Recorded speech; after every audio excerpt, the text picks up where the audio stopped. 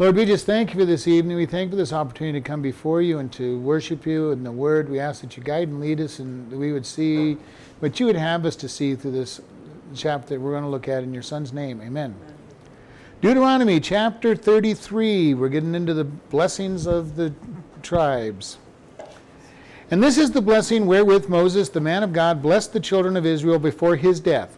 And he said, the Lord came from Sinai and rose up from Seir unto them. He shined forth from Mount Paran, and he came with 10,000s of saints in his right hand, went a fiery law for them. Yea, he loved his people, all his saints are in your hand, and they sat down at his feet. Every one shall receive of your word. Moses commanded us a law, even the inheritance of the congregation of Jacob. And he was king of Jeshurun when the heads of the people and the tribes of Israel were gathered together. So we're going to start here. This is the introduction into the blessing. And it says, Moses, the man of God. I like that description, the man of God. He was known by God, and it says in another place that Moses was the prophet that God spoke with face to face. He was, and you remember that Moses at one point said, God, I want to see your face. And God said, no man can see my face and live, but I'll put you in the cleft of the rocks and you can see my back parts. And he put his hand on him in the cleft of the rock and he was able to see something. What it was he saw, we don't know exactly, but he saw something that was considered God's back parts, not his full glory. But Moses had a different relationship with God than any of the other individuals in the scriptures, other than somebody like Adam and Eve that talked with them in the cool of every evening. And before the flood, there were those who seemed to talk with God on an audible basis. But Moses talks to God, and very personally. And we've talked about this place where he and God seem to have this little game going on. They're your people, no, they're your people. And there was almost this playfulness that, you could see the friendship that had developed between them, and the description of him, the man of God. And it says, the Lord from Sinai rose up from Seir unto them, and shined forth from Mount Paran, and he came with 10,000s of saints from his right hand, and went a fiery law for them. Now just the picture, 10,000s of saints. Or probably referring to angels at this point. But there's another scripture that we could look at where he says he was going to return with 10,000s of his saints, which is this church. And we think about this, 10,000 used to be the number you would say if you were talking about a big number. It's not so long ago that 10,000 was considered a big number. Even in the colonial days, 10,000 was a big number. Now we talk about millions and trillions. And if we want to talk about big numbers, we talk about those. In their day, it was if you had $10,000 in the bank, you were rich. If you had 10,000 whatever, you were rich. And this is why when I was reading the history of George Mueller, it says that he was spending 10,000 pounds a month running his orphanages, and he wasn't a rich man. He was very poor, but God was providing him a rich person's income every month to take care of all those orphans. It was. But God is able to, and it says he's coming back with basically a multitude of saints. They're coming to them with a multitude of saints to protect them. And it says that he shines forth with the rules and laws of what he's trying to bring forth. And it says, yea, he loved the people, all his saints are in his hand, and they sat down at your feet. Everyone shall receive your words. He loved his people. I love when the picture of God loving human beings. For one thing, if you're thinking about the way God should be looking at us, there should be no reason for him, and is no reason for him to love us. We're wicked, we're sinners, we're born sinners, we deserve punishment from the moment we're born, and yet God says he loves us. And I don't know if that amazes you as much as it does me, but it really does amaze me that God loves mankind. Not just loving those that are his, he loves all of mankind. John 3:16, for God so loved the world that he gave his only begotten Son. And this is just an amazing thought. God loves us so much that he's willing to do whatever it takes to buy us back. And the punchline is whosoever believes in him Shall not perish. Yes, but I mean, should love everybody, but Yeah, just because he loves us does not mean we're going to go to heaven, does not mean we're going to be forgiven without belief in Jesus. And this is where the world keeps coming back at you. Well, God is a God of love. He'll not send anybody to hell. No, God is a God of justice and mercy, and if you don't accept his forgiveness, you will go to hell, because that's your choice. And we see here that God loves the people that are at his hand, and they sat at his feet. Every one of them shall receive his word. His saints, his children, sit at his feet and receive his word. This is what is so important about, number one, reading the Bible and letting the Holy Spirit guide and lead us. Number two, being under a pastor teacher to be taught and understand. And then number three, being part of a body of Christ where others can help teach each other. It's a very important thing. God says, forsake not the assembling of yourselves, and so much more as you see the day approaching. We need each other in the body of Christ to be able to be strong in God. All these people who want to try to be Lone Ranger Christians never make it. I don't see anything out of these people that want to be Lone Rangers.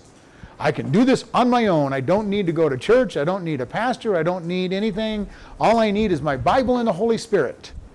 And on one side, there is truth in that, but on the other side, God tells us we need each other. Because when we fall, we need somebody that's there to say, hey, I'm going to help you stand. I'm going to pick you up. I'm going to pick you up and strengthen you. I'm going to bring you back to where you need to be standing. And this is why we need the body of Christ. And I've heard some people go, well, I don't need the body of Christ.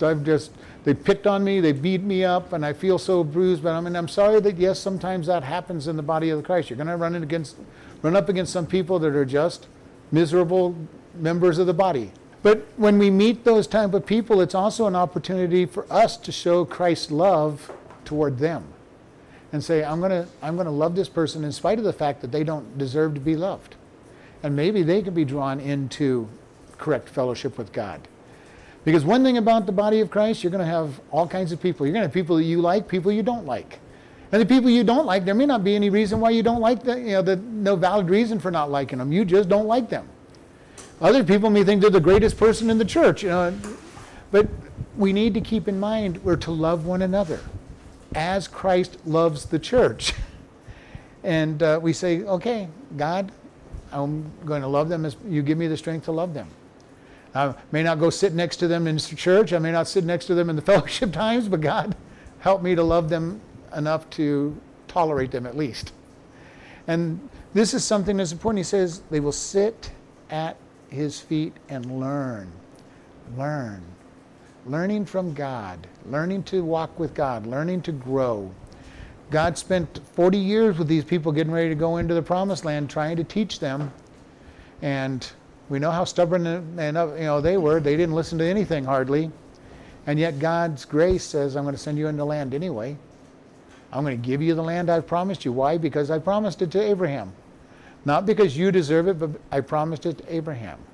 Why does God give us the blessings? Not because we deserve it, because he promised his son a bride that was going to be perfect and chaste for him. So he takes and he cleanses us, and so that he can present us to Jesus as a perfect bride. And we can't understand half of all that goes on. Amazing thing to me. And I've already said this many times. It amazes me that God created man, knowing that man was going to fail and knowing that Jesus was going to have to die to win them back. And yet he went ahead and created man.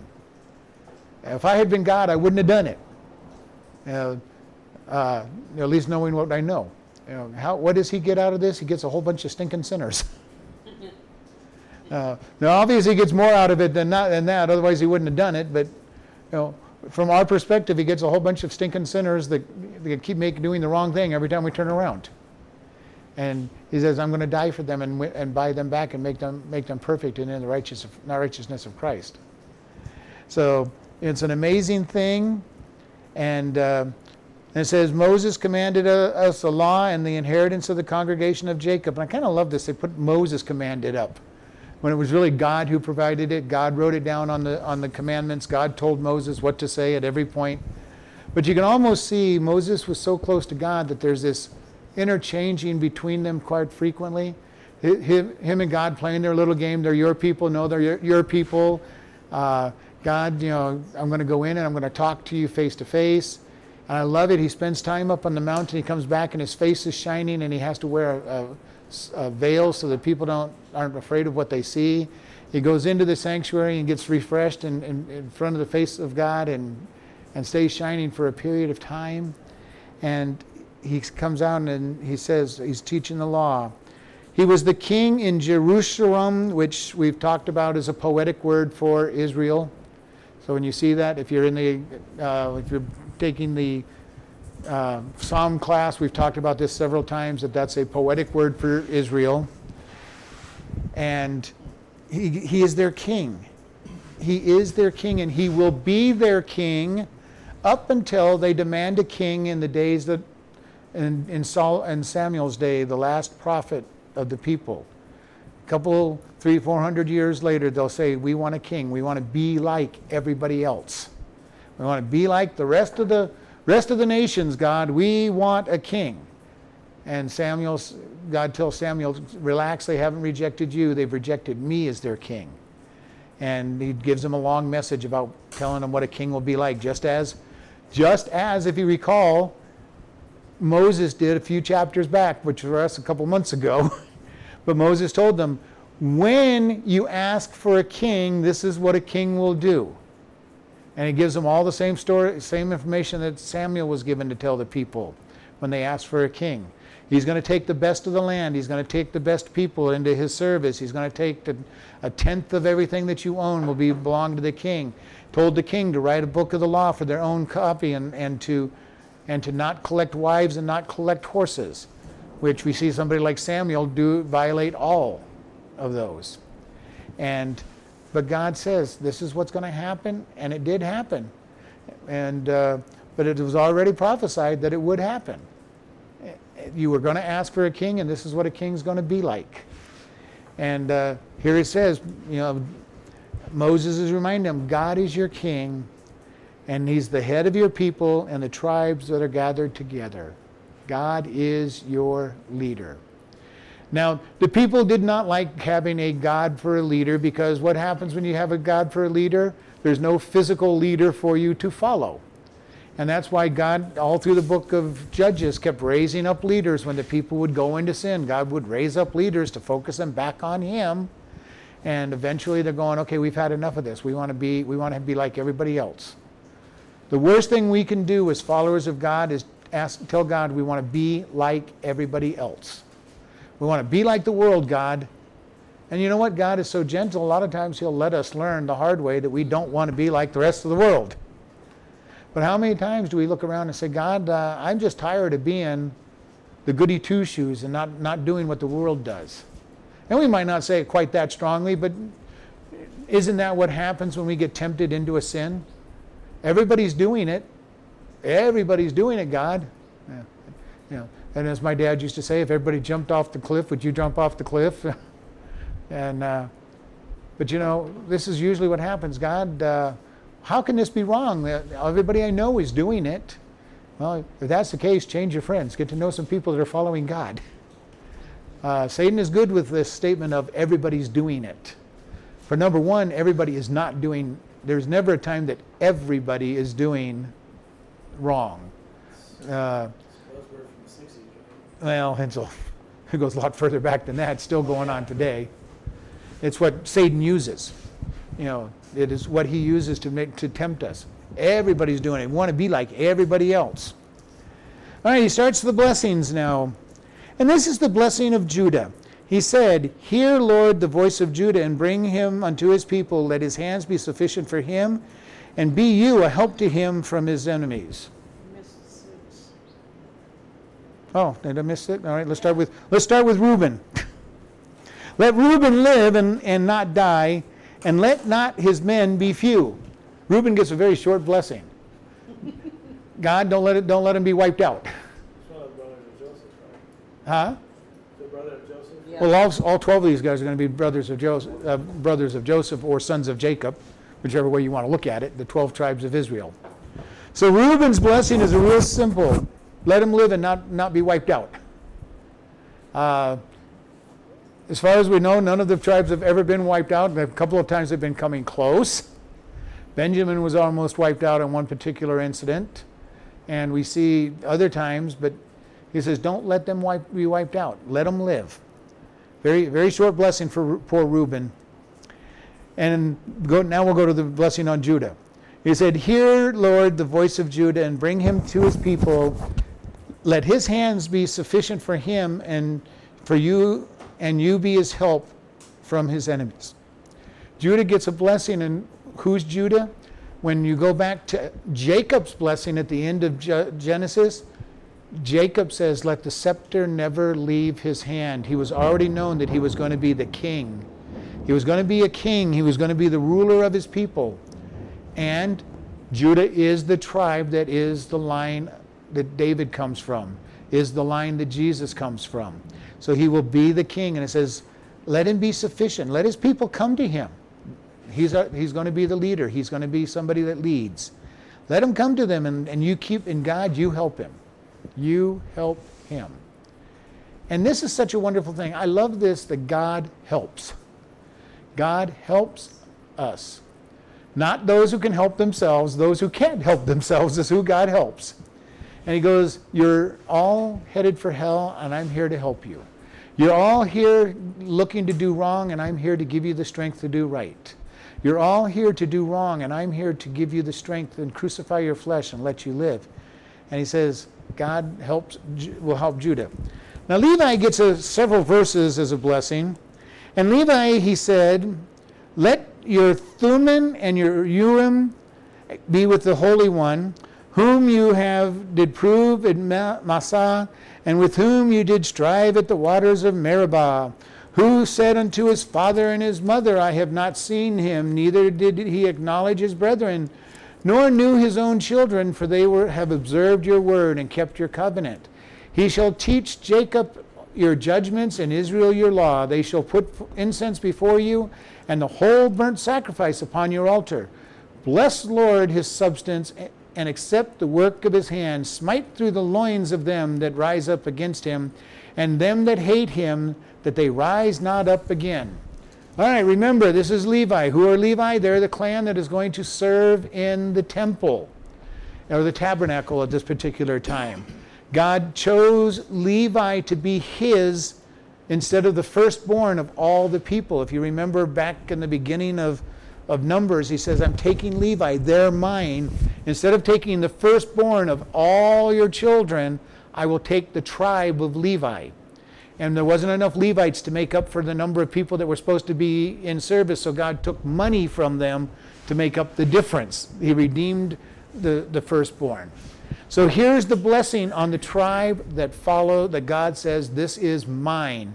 They don't get an inheritance, remember. Levi is not going to get an inheritance in the land. They're going to get cities of refuge and cities that belong to the priests scattered all across Israel. But they do not get any land. And remember that Moses is a Levite and Aaron is a Levite. And the tribe of Aaron, all the priests come from. So all priests are going to be Levites, but not all Levites are priests. You want to keep that in remembrance. If they're not of the tribe of Aaron, they cannot be a priest, even though they work in the temple as a Levite. And mostly what the Levites did during this period of time, they took down the tabernacle, carried it. When they got to where they were going, they put it back up. And that was their main job. And when they got ready to move, they took down the temple, packed it up, the tabernacle, packed it up. When they got to where they were going, they put the tabernacle back up. So they're like carnies. Kind of, roadies, carnies. Their job was literally just to carry it. One particular group of the Levites was responsible for all the instruments of worship. They carried the mercy seat and the showbread, the altar of showbread, and they carried them on the poles. Another tribe was responsible for carrying all the wood that was involved in setting up the tabernacle. Huh? Nope. One of the Levites. Now, Aaron's sons had to go in and cover everything before the Levites could come in, because they could not even see the stuff, and they would carry it on the... Huh? Aaron's sons are the priests. The Levites just served in the tabernacle. Huh? They were like the workers. They were workers. Later on, they're going to become the singers and the people that clean the temple and all of that other stuff that goes on, because they are separated. Let the Thummim and the Urim be with your Holy One. Does anybody remember what the Thummim and the Urim is? Lynn? Stones. Some kind of stone, some kind of something that they use to say this is God's will. Literally, it means lights. So we don't know whether it was some kind of stone that, when the light shone through, made some patterns. We don't know if it was some kind of form of dice or something. We don't know. All we know is that they used it to divine God's will. So it was some kind of a rock or light. It's believed that it was some kind of gem, and it was kept in the pockets of the high priest garment. We don't know much about it. We really don't. They speculate a lot of things about it. It is believed that one was white and one was dark, and if they fell certain ways, I mean, we don't really know anything about it. All we know is they consulted them for decisions. How they did it, we don't know. Put them in a bag, and you pulled out the dark one, it was no, and the light one, it was yes. We don't know if they had sides. We don't know if the light shone through them and created patterns. We don't know if it's like the Orients where they shake out the sticks and the words are on the sticks. We don't know what it was that God used. All we know is the high priest used them to determine yes or no on decisions that were brought to him. And so it's very likely that it might have just been a light and dark stone that were put into a bag that were drawn out of the bag. Whether it had sides or something, we don't really know much about. We know nothing about it other than it was used to make decisions. So he says, let your Thummim and your Urim be with the Holy One. And it says, you did prove me at Messah, and you did strive at the waters of Meribah. So you remember that these were early strivings with God. Meribah. Who remembers what Meribah happened? What happened at Meribah? That was the unsweet water shortly after they crossed the Red Sea. And they grumbled to God, we're thirsty, and all we have is this terrible bitter water. And he cast the stick into it, which we've talked about, representing the cross. And it became sweet water, and they were able to drink. And it seems like everybody at that first testing was grumbling. Okay, and we see this over and over. They leave Egypt. They start grumbling even before they get to the Red Sea. They get to the Red Sea, and they're over and over again. They tell Moses, "Was there not enough graves in Egypt that you took us out here so they will die in the wilderness?" And God says, "Watch the deliverance." He takes them across the Red Sea. They complain about no water. They get to Meribah, and they complain that the water they found doesn't taste good. And God still gives them grace. And it says, you, even the Levites, were part of that group. And then they says, who said to his father and to his mother, I have not seen him, neither did he acknowledge his brethren, nor knew he his own children, for they had observed thy word and kept your covenant. These two phrases go back to two events. One of them is in Exodus 32, verses 26 and 27. This is when Moses comes down off the Mount Sinai the first time after 40 days, and the people are riotously worshiping the golden calf, running around in an orgy, and Moses throws down the Ten Commandments, breaks the Ten Commandments, chides Aaron, because Aaron was the one who cast the golden calf. And remember, I love Aaron's excuse. I threw the gold in the fire, and out came this calf. Like, it was a miracle, Moses. I just threw gold in the fire, and this calf jumped out of the fire. Dad? Yeah. His father, right? No, Moses is his brother. Brother. Oh, Yeah. sorry, brother. Yeah, I didn't do anything. I threw the gold in, and out came this calf. Then Moses calls out, who is on the Lord's side? And the tribe of Levi comes running up to Moses. He tells them to gird their swords on, and they go in and they kill 10,000 people that day. And then God stops them and says, enough have died for this sin. But the Levites joined Moses in the disciplining of the people, which is talking here about rejecting their family, because they were going to kill brothers and sisters that were their family members, cousins. And then the other statement on this comes from Deuteronomy 13, where Aaron was told, and the rest of the priests, when a mother, father, son, daughter dies, you do not mourn for your own family, because you represent God, and you cannot mourn in front of the people because you represent God. And this was what Aaron was told. Remember when they built the tabernacle and they were getting ready to worship, and Adab and Abihu went out and they lit fire to a censer and they did everything wrong, and God burnt them. They got, it was one pastor that I listened to, they got fired, literally. And Aaron was told, you do not mourn for your sons. They were rebellious, and you represent me, and you cannot be mourning because they were doing evil. And it's a pretty harsh thing that the priests could not mourn in their position as a priest. They could mourn in their homes, they could mourn outside, but in Aaron's case, especially on that first one, he was not allowed to mourn at all because he could not say God would would care for sinners being judged. They couldn't mourn like in public. Couldn't mourn in public for their family because it was a representation. They represented God in the public.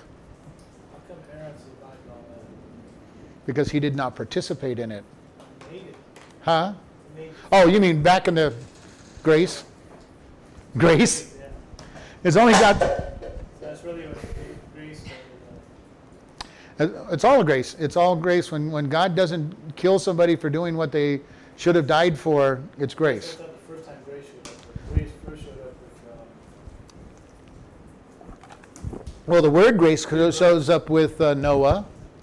Grace shows up when God comes to Adam and Eve and says, "What have you done?" And he kills the first animal so that they could be clothed with skins and covered. And again when the brother killed him. And then with Cain, when Cain should have been directly killed, and God gave him grace to be able to live out the rest of his life. Almost from the beginning. Grace is always part of who God is, because he knew that Jesus was going to pay the debt, so grace has always been part of who God is. This is why when you talk to people who don't understand grace, they really know nothing or understand anything about the Bible, because the Bible's got grace all the way through it. We have Abraham stopping in Haran instead of obeying God. God could have just said, "Okay, I'm done with you, next." You didn't obey me. You stopped for 20 years in Haran. He had enough grace over Lot to deliver him from Sodom. He had enough grace over Jacob, the trickster and cheater that he was, to make him the father of the nations and be able to save them. We see God's grace all through the scriptures. And so grace is important, and here is the same picture, grace. When they come through the camp to kill these people, and God says, "Okay, 10,000 is enough. You've done it. You've acted for my honor. 10,000 is enough." Not even a tithe of the people died. Okay, so a very small amount of people died, so that God would say, "Okay, my justice and holiness has been satisfied."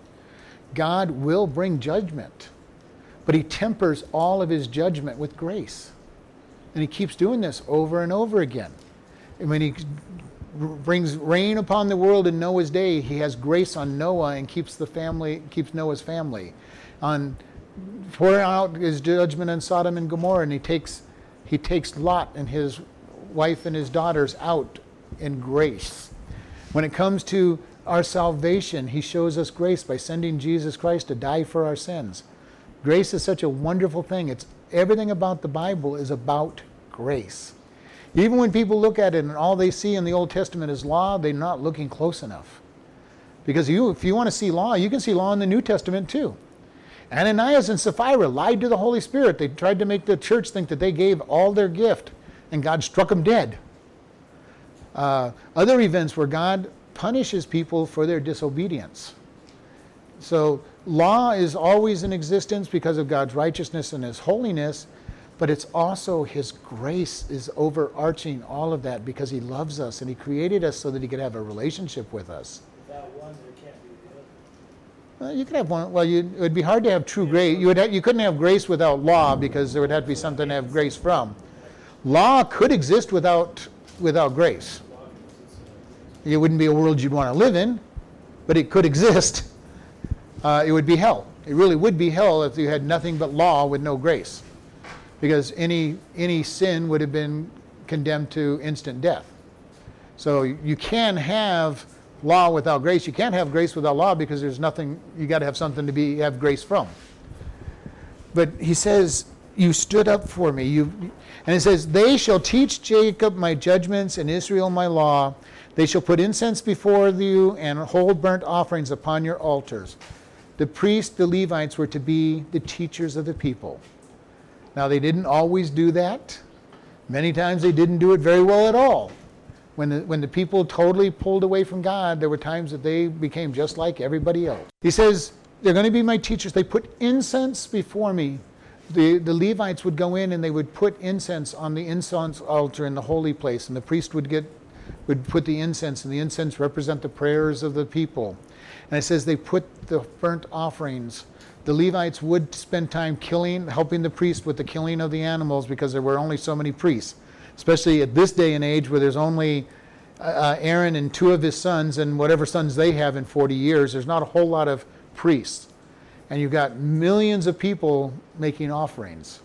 So there were times that the Levites had to help make the offerings. In Solomon's day, when they had a huge Passover celebration at the opening of the temple, there were so many people that they said the priest and the Levites and others helped to kill the animals because there were just too many of them. In Josiah's day, when he had the first Passover in many, many years, they couldn't kill all the Passover lambs fast enough, so they had the Levites helping to prepare these animals for execution and sacrifice. So the Levites have had many opportunities to serve God in many ways. And it says, "Bless, Lord, His substance and accept the work of His hands." So God, He says He puts a blessing on the Levites. God bless them. Give them great substance. And this is quite a prayer when, remember, they have no inheritance in the land. They're going to be given cities and the equivalent of about 5 miles around the city for land to raise their crops and flocks in. That's all that they get. I think it's 50 cities and that little strips of land for them to raise. And God and the blessing that Moses says is bless their substance. Now they do get the tithes from the people, because remember back when we talked about the tithes, all the tithes went to the Levites. The Levites would tithe to the priests out of the money they got, and the priest would tithe to the high priest, and I guess the high priest, made an offering to God. It doesn't really have an instruction there, but all the tithes belong to the Levites, and then they tithe to the priest and so on. So we see their income directly related to how righteous the people were. When the people were following God and doing what they were supposed to and giving the tithes and the first fruits of their increase and all of that, they were well off. When people forgot about the temple of God and forgot about sacrifices, which happened many times in their history, what happened to the Levites? Basically, they left the tabernacle, they went home and started being farmers and herdsmen because they needed to eat. And they're going, if the people aren't coming to support us, we're going to go take care of ourselves. And then the snowball effect of that was there's nobody to teach the word of God to the people, no one to offer the sacrifices because they had abandoned their post because the people had abandoned them. And this is something that's very critical for us to keep in mind. Paul said that the workman is worthy of his hire, and he's talking about pastors being worthy of the pay that they get because they're their service to God. In this day, it was the Levites. They were worthy of their hire. God said that the tithe belongs to them. And because God didn't need money, God still doesn't need money. He does not need our tithes and offerings. He asks us to do it only to be true to honoring Him. And then He uses that tithe and offerings, but He can get money any way He wants. He can get the lost world to give him money. He could create the money. He could do whatever he wants and be able to take care of it. In the New Testament, the people came to Peter and says, does your master pay the temple tax? And he goes, oh yeah, sure he does. And then Jesus says, well, I really shouldn't be, but just so that you and I can stay out of trouble with the people, go down and the first fish you catch in the water, drop your line, the first fish you catch, take the 4 drachmas out of it and pay your tax and my tax. Yeah.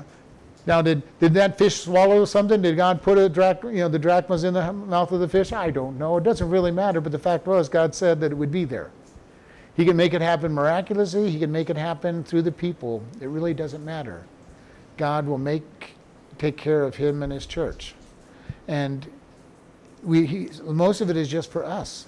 We give to him to show that we love him enough to trust him to be our God and our provider. And then he says, interestingly, smite through the loins of them that rise up against him, and them that hate him, that they rise not again. Smite up the loins. So this has a 2-point thought.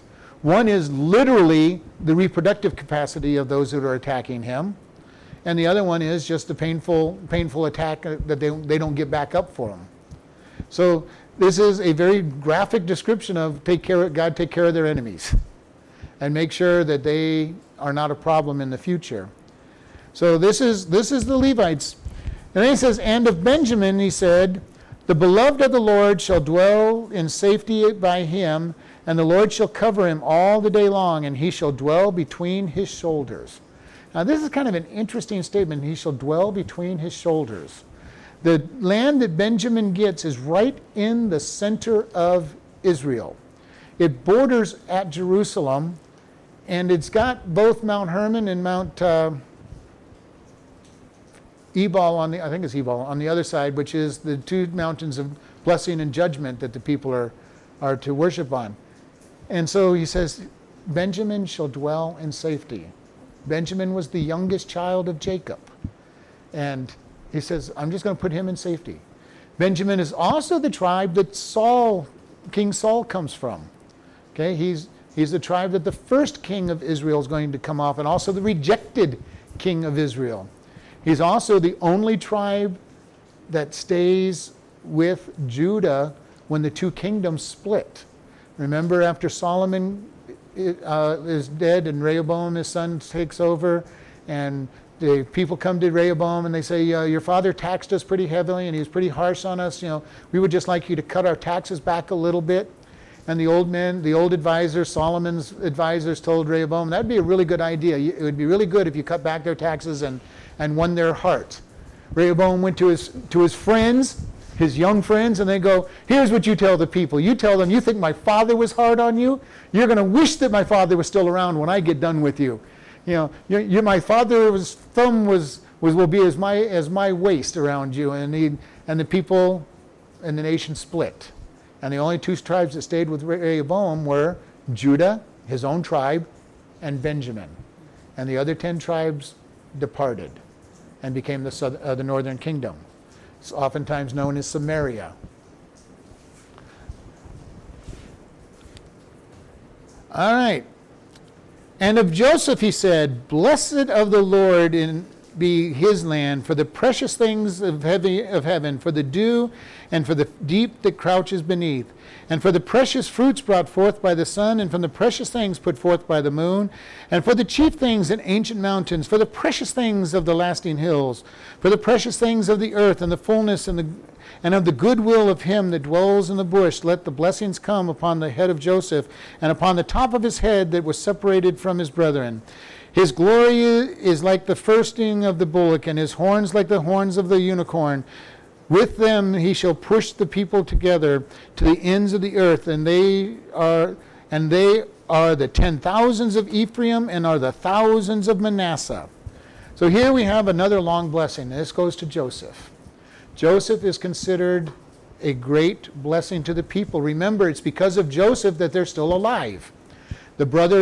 Joseph's brothers sold him into slavery because they were jealous of his vision, saying, and he was foolish enough to tell, here at the time he was one of the youngest brothers. Benjamin had just been born, and he's telling them, you know what, I saw this dream, and we're in the fields, and we're stacking together these haystacks, and your haystacks bow to my haystack.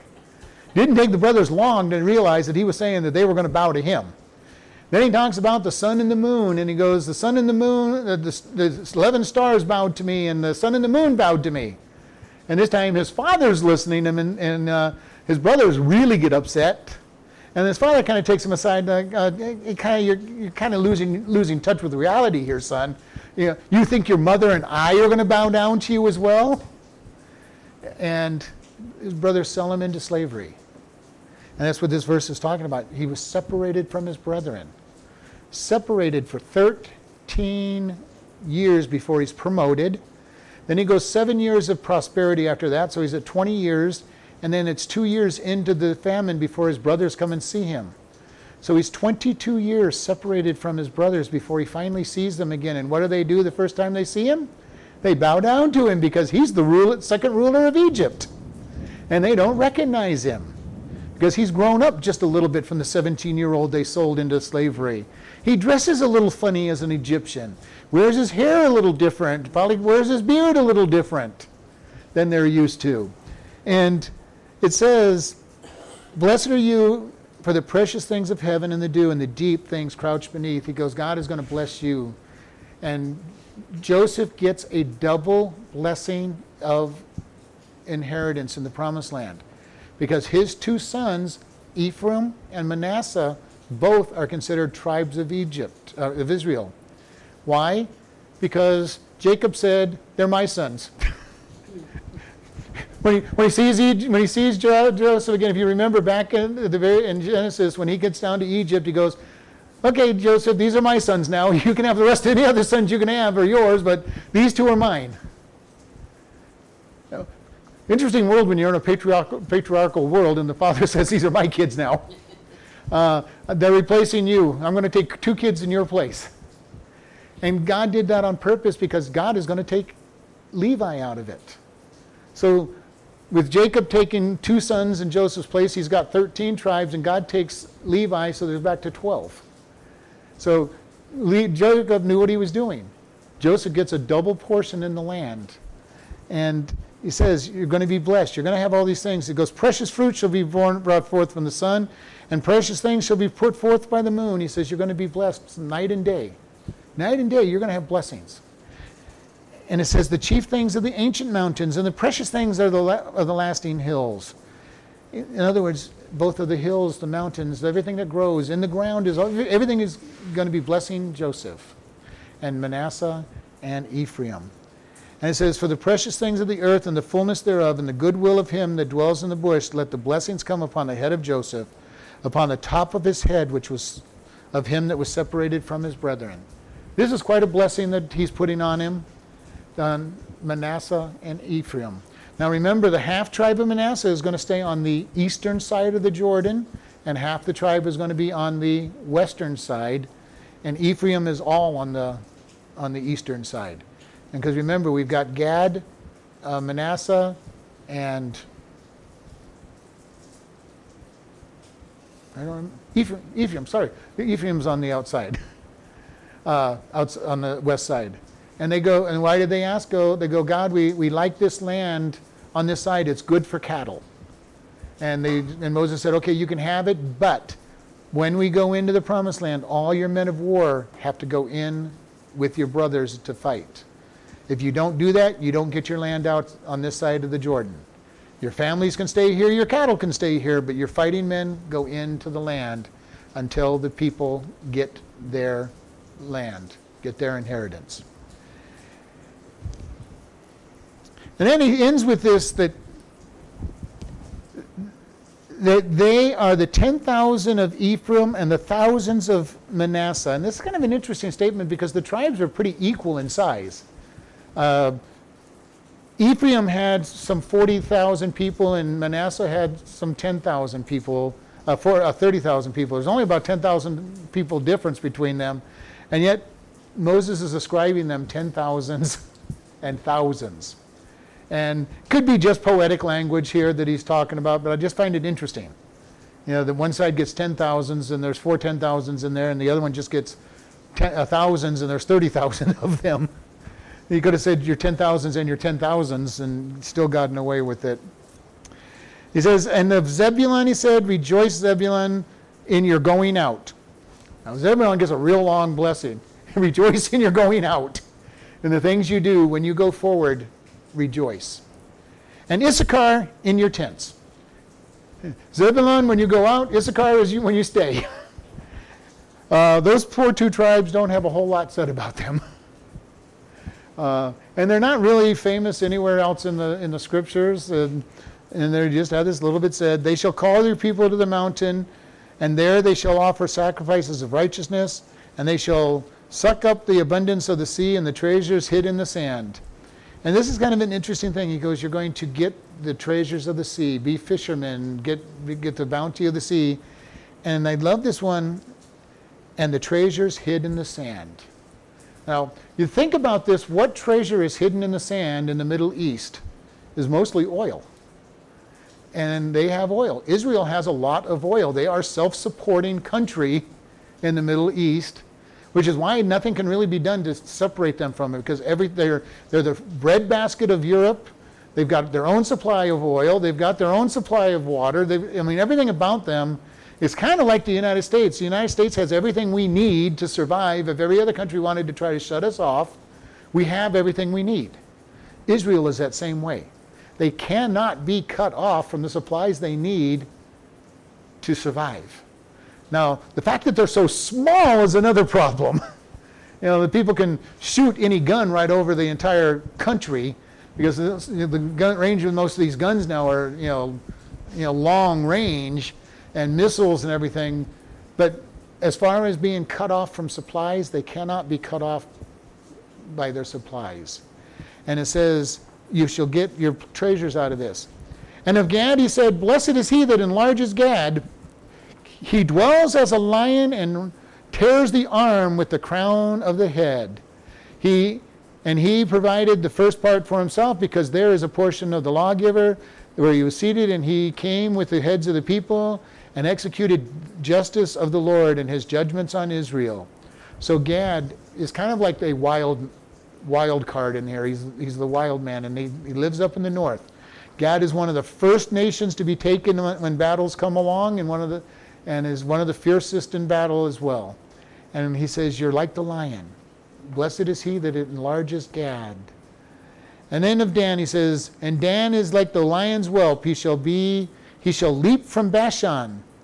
Bashan is a land where animals and cattle grow and breed into very large cattle. You'll hear in the poetry oftentimes as the cattle of Bashan, of the lambs of Bashan. It is a place where very good land for raising cattle, and some of the best cattle come from that area. And Dan he says is like that. He says he's like the lion whelp. He shall leap from Bashan. And Naphtali, he said, O Naphtali, satisfy your favor and fully with the blessings of the Lord. Possess you the west and the south. Naphtali was to possess, was to take land. And these are the blessings that Moses places on the children of Israel. And we look at this, in our day and age, we don't think too much of the blessings, but in this day, the father would oftentimes bless his children and pronounce blessings on them. And it's amazing when you read the blessings how accurate their blessings are. You go back into Genesis and read Jacob's blessings on his children. Judah will be the ruler. Benjamin will be this. Joseph will save his people. And you go down the list of all the things that he blesses them with, and you say, wow, he was a prophet. What he said came to be. And here is Moses saying the blessings on him.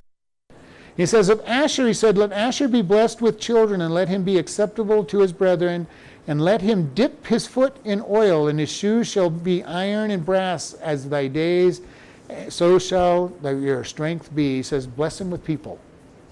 Grow them greatly. And Asher is known to have grown, and it says, let us dip his feet in oil, which is a blessing. You've poured oil on somebody's feet for blessing and for healing and all. And then Moses goes back into this little statement that we're going to end with. There is none like unto the God of Jeshurun, who rides upon the heaven in your help, and in his excellency on the sky. The eternal God is your refuge, and beneath are the everlasting arms. And he shall thrust out the enemy from before you, and shall say, destroy them. And Israel shall dwell in safety alone, and the fountain of Jacob shall be upon the land of corn and wine. Also his heavens shall drop with dew. Happy are you, O Israel. Who is like unto you, O people saved by the Lord? The shield of your help, and who is the sword of your excellency? And your enemies shall be found liars unto you, and you shall tread upon their high places. Now he ends it. He started with the blessing of God, and he's going to end with the blessing of God. He says, there is no God like the God of Jeshurun or Israel, and who rides in the heaven, and his excellency on the sky. This is a picture, poetic picture, that God rides the heaven. He is above everything, sees everything, is more powerful than everything, and rules all. And we see the people of that day worshipped gods of different entities. And there's a couple places in Judges where they talk, in Joshua, where they talk, well, their God is the God of the hills. He defeated the gods of the hills, and he defeated the gods of the river, but he can't defeat the gods of the hill. And we're going to trust in our gods. Our gods of the hill can stand up to their God. And he would just show that he was the greatest God every time. None of the gods of the people would stand against him. And here Moses is saying, God, you're the God over everything. You rule everything. You are the eternal God. The eternal God is our refuge. And we've talked a lot about that. God is our refuge. He wants us to hide in him. And a refuge is a place you go for protection, especially in their day. You would go to the towers, you would go to the fortified cities, and that was your refuge. If you saw an enemy, you went to the nearest place of protection that you could get to. The bigger the better, but they had towers all through the land so that if you were attacked while you were out in the middle of the field, you could get to a tower maybe before you could get to the city, and the tower would be your refuge. It had one small door. You'd put the bolts behind that and little tiny skinny windows that nobody could get in, easy to defend by only one or two people even, and you'd be protected in the tower. Ideally, you wanted to make it to the city where there's more people, more food. But it says God is our refuge. When we're under attack, we need to run to God and hide. And God expects that. So the next time somebody tells you that they don't need that crutch of God like you do, say, fine, I love my crutch. What is your crutch? And I've used that with people. I go, I'll take my crutch any day of the world rather than yours. What's your crutch? Alcohol, drugs, work, school? What is your crutch that's not going to stand up when it's time? God is our refuge. And I love this. And underneath are his everlasting arms. If somehow we get knocked out of his refuge, or if you refuse to go in, his arms are right underneath us to catch us. That is a beautiful picture. He is holding his arms out saying, okay, you're my children. I'm your refuge, but if you don't want that, I'll catch you when you fall. Not if you fall, but when you fall, because you're not in the refuge, I will catch you. That is a beautiful picture of the ultimate complete protection of God. And he shall thrust out the enemy from before you, and he shall say, destroy them. This is the picture of them going into the promised land. Victory. All the enemies cannot stand against them. The only battle Israel loses in the promised land is the battle of Ai. And that is because of Achan's sin when he took the gold pieces and the clothing out of Jericho. And the people did not ask God what to do. They said, the next town on the road is a little town. We can take it. And they sent a small number of people to take Ai, and they got their butts beat. Because God said, there's sin in the camp. And they had to have Achan be found out. And then Achan and his whole family were destroyed because of his sin and their knowledge of that sin. And he didn't repent from his sin, and people died because of his sin. This is the significance of, if there's sin amongst Christians and churches, there will be problems.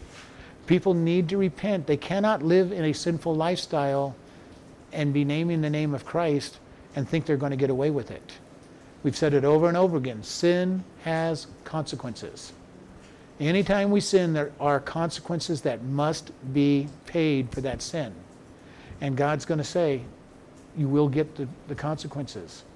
Unless by his grace he decides not to give us the consequences, and that is not the norm. Yes, there's all kinds of pictures. Picture of Aaron not being killed for creating the golden calf. The picture of several people that don't die because of their sin. But those are the exception to the rules. They're not the rule. And we see that. And then it says, Israel shall dwell in safety alone. The fountain of Jacob shall be upon the land of corn and wine, and also his heavens shall drop down dew. Israel shall dwell in safety. God protects his people. God protects his children even for Christians. But even today, Israel has a great protective hand of God upon it, even though they are not following him the way they should. He is still protecting them because he said that he would. And it's all by his grace. They don't deserve to be protected, but other than the fact that God told Abraham that they're his children, that he would bless them. Period. And because he made that promise, he's protecting them. He protects them in battles. He protects them in their day-to-day walking. And he says, I will provide safety. I will provide rest. And also dew in the heavens and corn. And this is the amazing thing. Even today, Israel is the breadbasket of Europe. A little country about the size of New Jersey feeds the world from their little territory because God blesses them so much. And they do a lot of science and everything to improve their yields, but God is blessing them and providing them just as he promised he would. Otherwise, their science would go to waste if it wasn't for God's blessing. So he's still blessing them? He's still blessing them. Not because of his promise to Abraham. His promise to Abraham was that he would keep and bless them, and it's not because of anything they're doing. They're blessed only because God said that he would. Which is also why we as Christians are oftentimes blessed, because we've accepted Jesus Christ as our Savior. He lives in us, so God says, I'm going to bless you even though you don't deserve it. Now, we can sometimes be closer to deserving it, and sometimes we're living way off in right field doing what we want, and God says, you're still my child. I'm going to let you have suffering, but I'm not going to let you totally be destroyed. God leaves a blessing on his children. Why? Because his reputation is at stake when his children are out there.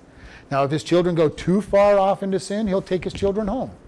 Many Christians have gone home early in their lifetime because they were bringing such disgrace upon the name of God that God says, okay, you're not going to repent, I'm taking you home. Much the same as he's done with Moses. He's told Moses, because of your sin, you will not go into the promised land. And remember, I've said that I believe it's because he never repented of his sin. He always blamed the people. It's your guys' fault that that I got mad at you, and then because I got mad at you, I'm not going into the promised land, but it's all your fault. Plus he struck that rock. Well, he struck the rock, but Yeah. But I think if he had repented and said, God, I am really sorry that I lost my temper with these people. Can you forgive me? That God probably would have forgiven him. But God knew that he wasn't going to ask for forgiveness and seek forgiveness. And he never does.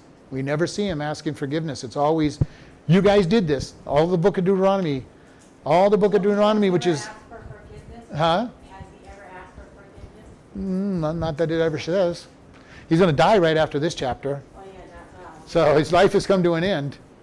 And he never seems to have asked for forgiveness. He never stopped blaming the people for his actions. And this is why we have to be careful. When we sin, we cannot be blaming somebody else. Well, if my mom and dad didn't teach me right and wrong, or I hung with this crowd that led me astray, or I did this, or this happened, or that happened, God's going to say, no. You chose to disobey, and you're going to pay the consequence for your disobedience. We cannot blame others. We cannot shift the blame.